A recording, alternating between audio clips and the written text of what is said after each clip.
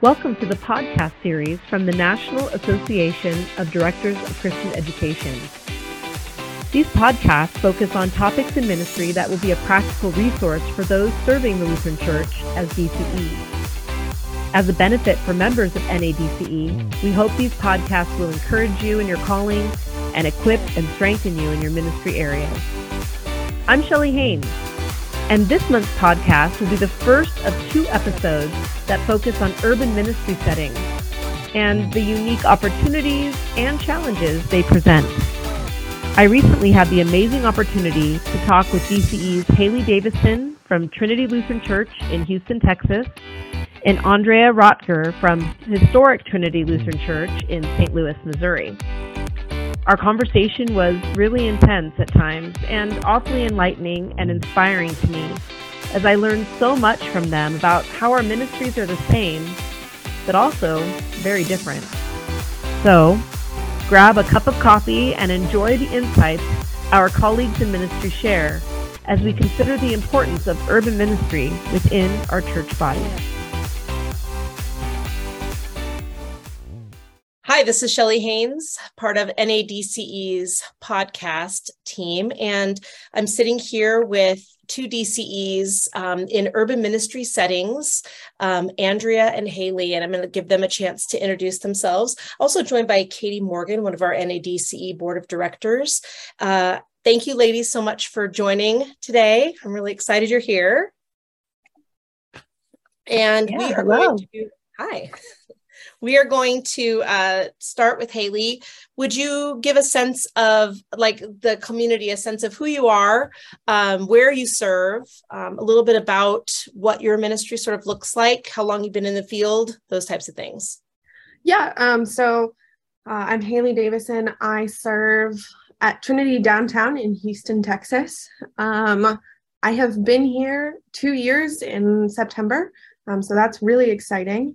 Yeah. I've been called in ministry for just about 5 years. 2023 marks 5. And so I started serving in 2017 on internship in Dallas. So this is my second call. Trinity Downtown is a very long-standing congregation. It's 151 years old, maybe 152. Cool. And it has been in downtown for most of that time. And so it's a really unique congregation. It's a really fun experience here. My job title is Director of Youth and Children's Ministry. So everyone 0 to 18 is mine. And so it's kind of a really unique generalist opportunity for me in a larger congregation. So that's kind of me. I'm 27. That's, I love to be active. I love to dance. I love to rock climb. And that plays out a lot in my ministry, I think. So that's awesome. Thank you. That's great. Andrea, why don't you go ahead and do the same? Can you introduce yourself to our community? My name is Andrea Recker. I serve at historic Trinity in downtown St. Louis. I am on my 20th/21st year of ministry, if you count internship or not. My congregation has been around for 183 years, I believe, and we sort of did start out with a social homeless ministry at the very, very beginning. When the boats arrived in Missouri, the ones that wanted to stay in St. Louis basically had to give up all of what they would have had land down in Perry County. And so the initial pastors started trying to figure out how to get jobs for their members and have housing over their head and have food. And we've just sort of through soup kitchens through the Great Depression until now, we do homeless ministry. We serve people 6 days a week. In the mornings, we give breakfast, give underwear, whatever else you need to get going on your day. Wow, that's amazing. And for the 20 years that you have been serving the church, Andrea, have you been in historic downtown in the St. Louis area? I have been here for 10 years now. So I've served beach in Florida. I have done the suburban experience in Nebraska. And so now just to get the full trifecta. I guess I could do mountains, but to get the full trifecta, we are now in urban ministry. Now, when you came to St. Louis, did you get called knowing that urban ministry was going to be the full scope of what you do ministry wise? I would say they brought me down to interview. And when I left the interview, I was like, I have no idea how one would do ministry in a place where you don't actually have a spot. Our buildings are falling apart. You have what you have. And that's why I took the call, is because it wasn't predictable about what you would be doing from day to day, and like things weren't going to go A to B. So I took the call because I sort of wanted to be part of that book, because there's no book written on how to do urban ministry. I wanted to go forth with that. So I took it because of the challenge of it. I love that. It's actually part of why I took it too. Because I remember hearing from people, oh, that's going to be really hard. And I was just like, okay, God, let's go. And it's been a really challenging but fun experience to kind of write that book. And Trinity also does homeless ministry 6 days a week, or five days a week. And so our sack lunch ministry is 9:30 to 11:30 every day. Mondays we give out pet food. Usually one of our volunteers brings homemade egg salad sandwiches. And so it's really cool to see that and help our youth interact with that, especially during the summer. That's usually when that happens. So. I love that. I have like 5 questions all teeming in the top of my head. But Haley, one of the questions I was going to ask you before was, you said you're in Dallas and then you came to downtown Houston. Was urban ministry something like, Andrea said she did all these different types of things. Were you kind of urban ministry from the beginning? You both sort of seem to have this adventurous spirit. Did you come by that from the very beginning, or is this a newer thing for you? So Holy Cross in Dallas, I wouldn't say it fits the urban ministry of like a downtown church, but it definitely fits the spread outness of urban ministry. And I'm sure, Andrea, you experienced this, where like most of our members don't really live that close. At least in our context, majority of our members kind of live spread out. And so it's been an interesting thing to see how God has prepared, because that's what I faced at Holy Cross.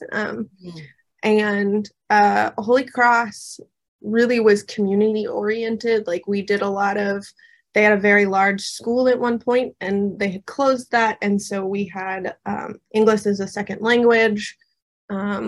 We partnered with our schools. I got to teach leadership courses at a local middle school. So it was a very interesting, different, prepared nature, even though it was technically a suburban church. Because it's in Dallas proper, but it's certainly not in downtown Dallas. Downtown Dallas still scares me, like from a driving perspective, whereas downtown Houston, I'm like, I got this, no problem. So I love it. Yeah. Okay, that's very interesting. And both of your churches have been serving their community at least 150 years.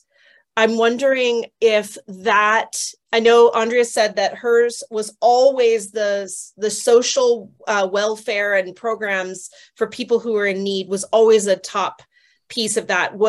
Did Houston morph and change over time? Was it different when it first started, or do you know much about its history of how they got into serving the community? Let's be honest, I probably should know more than I do. I'm not much of a historian. Like, it's an interesting thing to me, but I'm not the person who should be keeping track of the history. I do think that a heart for our community has been consistent. I know that in the mid 1900s, we did like car ministry. So people could come and bring their cars. We had people to work on them, that kind of stuff. That was a really cool thing to learn. So I think by and large, part of the reason that Trinity has thrived is the fact that it's always said, okay, what are the needs of our community and how can we meet that because of who is a part of our congregation. So I should know more, but I'm quite positive that like a relationship with our community has been vital to this congregation. In fact, I know at one point they had an opportunity to get some space and move out to the suburbs, and actively the congregation said no. We're called to be a downtown church. Oh, that's cool. That's really cool. Andrea, you had mentioned some of the different types of practical application ministries that that the downtown church has been providing to the people in St. Louis. What do you think are some unique opportunities or challenges of the ministry that you're in right now? So we have what I would classify like 3 different types of members. In St. Louis, I probably get in trouble for using this word. We call people of South City Hoosiers. It has nothing to do with basketball or Indiana. It's basically a reference to white trash. There is this, and so it's called a Hoosier mentality. Those that are generationally poor, those that have continued that, they tend to be, our neighborhood at one point was considered a white slum. It has since the 80s has been in a series, the city was going to blight our area and just bulldoze it over and make it into a railroad yard. And so our church, along with some others, sort of fought for our neighborhood, and it switched. And so you have that component of your youth ministry, of your families that fit into this generationally poor lifestyle. And the Hoosier mentality is that you don't do better than your neighbor. And so getting kids to graduate from high school because they see, well, my mom's boyfriend has cash all the time. He never graduated from high school. I don't want to do it. Or that they figured, you can hear their parents talking about doing the least amount of possible so that they can still get this kind of aid. They have figured out I need to work X many hours and hide that kind of stuff. So you have that kind of components of your youth ministry is how do I help those kids graduate from high school and become their biggest cheerleaders. So for those kids, I'm trying to find tutors. You're just asking about school, like just trying to help and give resources. I think one of the things we're working on here is looking more diverse. In a lot of ways, we look like the common Lutheran church, 98% white. And I think we're intentionally doing some things to change that. So we have a Spanish ministry, and we also, and I mean, this doesn't necessarily change your demographic, but we are potentially going to be the home base for the Deaf Church of Houston. Cool. Which is a really exciting thing. And I will be working on my sign language because I work on my Spanish already. I just have to find a way to learn sign, because I think that's part of it is someone saying, all right, there's a gap here, and I want to see if I can somehow bridge it. Maybe I won't always do it right or perfectly or what, but I think that's the mentality is people are trying to bridge those gaps, and we're trying to help our members be okay with being uncomfortable. You may not know this person, you may not understand the background that they come from, but like you can still love each other and do it well. And so we're working on that. And I think that's really for us, part of it is our leadership consistently, especially over time, has kind of said, no, we're going to be a place that bridges gaps. Trinity was the first Lutheran school in Houston to have, during that segregation time period, to have Black students. I would say statistically, the urban churches deal with suburban issues about 10 to 15 years before it becomes the it thing for you guys. Okay. What makes urban ministry, what I'm going to say great, and why I probably will never leave it, is that we leave our sin on the sidewalk. And so like it's out there, we can see it, we can address it, we wade through it. It's not hidden. And when you're out in the suburbs, and I'm not going to pick on you, but there is so much time and resources used to cloak that. And there's just this wall, and you never really get to the honesty of it. And I think with the greatness of urban ministry is that we can have honest conversations with people. I was having one of those dinners at my house when Ferguson was up. And it was one of these things, like we needed to get the kids, the parents were, but we needed to have an honest conversation. And so the question is, I know you guys want to be out there, but I need you guys to do it safely. And I need us to continue to have these conversations and to be real with each other, to have these conversations. And just being in St. Louis, it was really hard for a couple of weeks. Like our neighborhood is usually full of a lot of voices, and to drive in and be ready to open up the soup window and it be completely dead silent. It's not a good thing for dead silent. Yeah. It's a scary sound. That's what I think, the ability to have those conversations it's not like it was something that was new. Like these conversations have been being had at our level for a while. Yeah. Thanks for listening to this podcast sample. We hope you were encouraged by listening to this conversation about urban ministry. We will be sharing the next part of the conversation in a few weeks. To hear the whole podcast, members can log into the member area of our website at nadce.com. If you're not a member yet, we would ask you to also visit nadce.com and complete the membership application so that you can enjoy all the benefits of membership. The benefits include joining us at meeting tent and Emmaus Table online community groups, receiving our NADCE quarterly publication, and getting a discount to our conference that happens every other year. We wish you God's blessings on your day.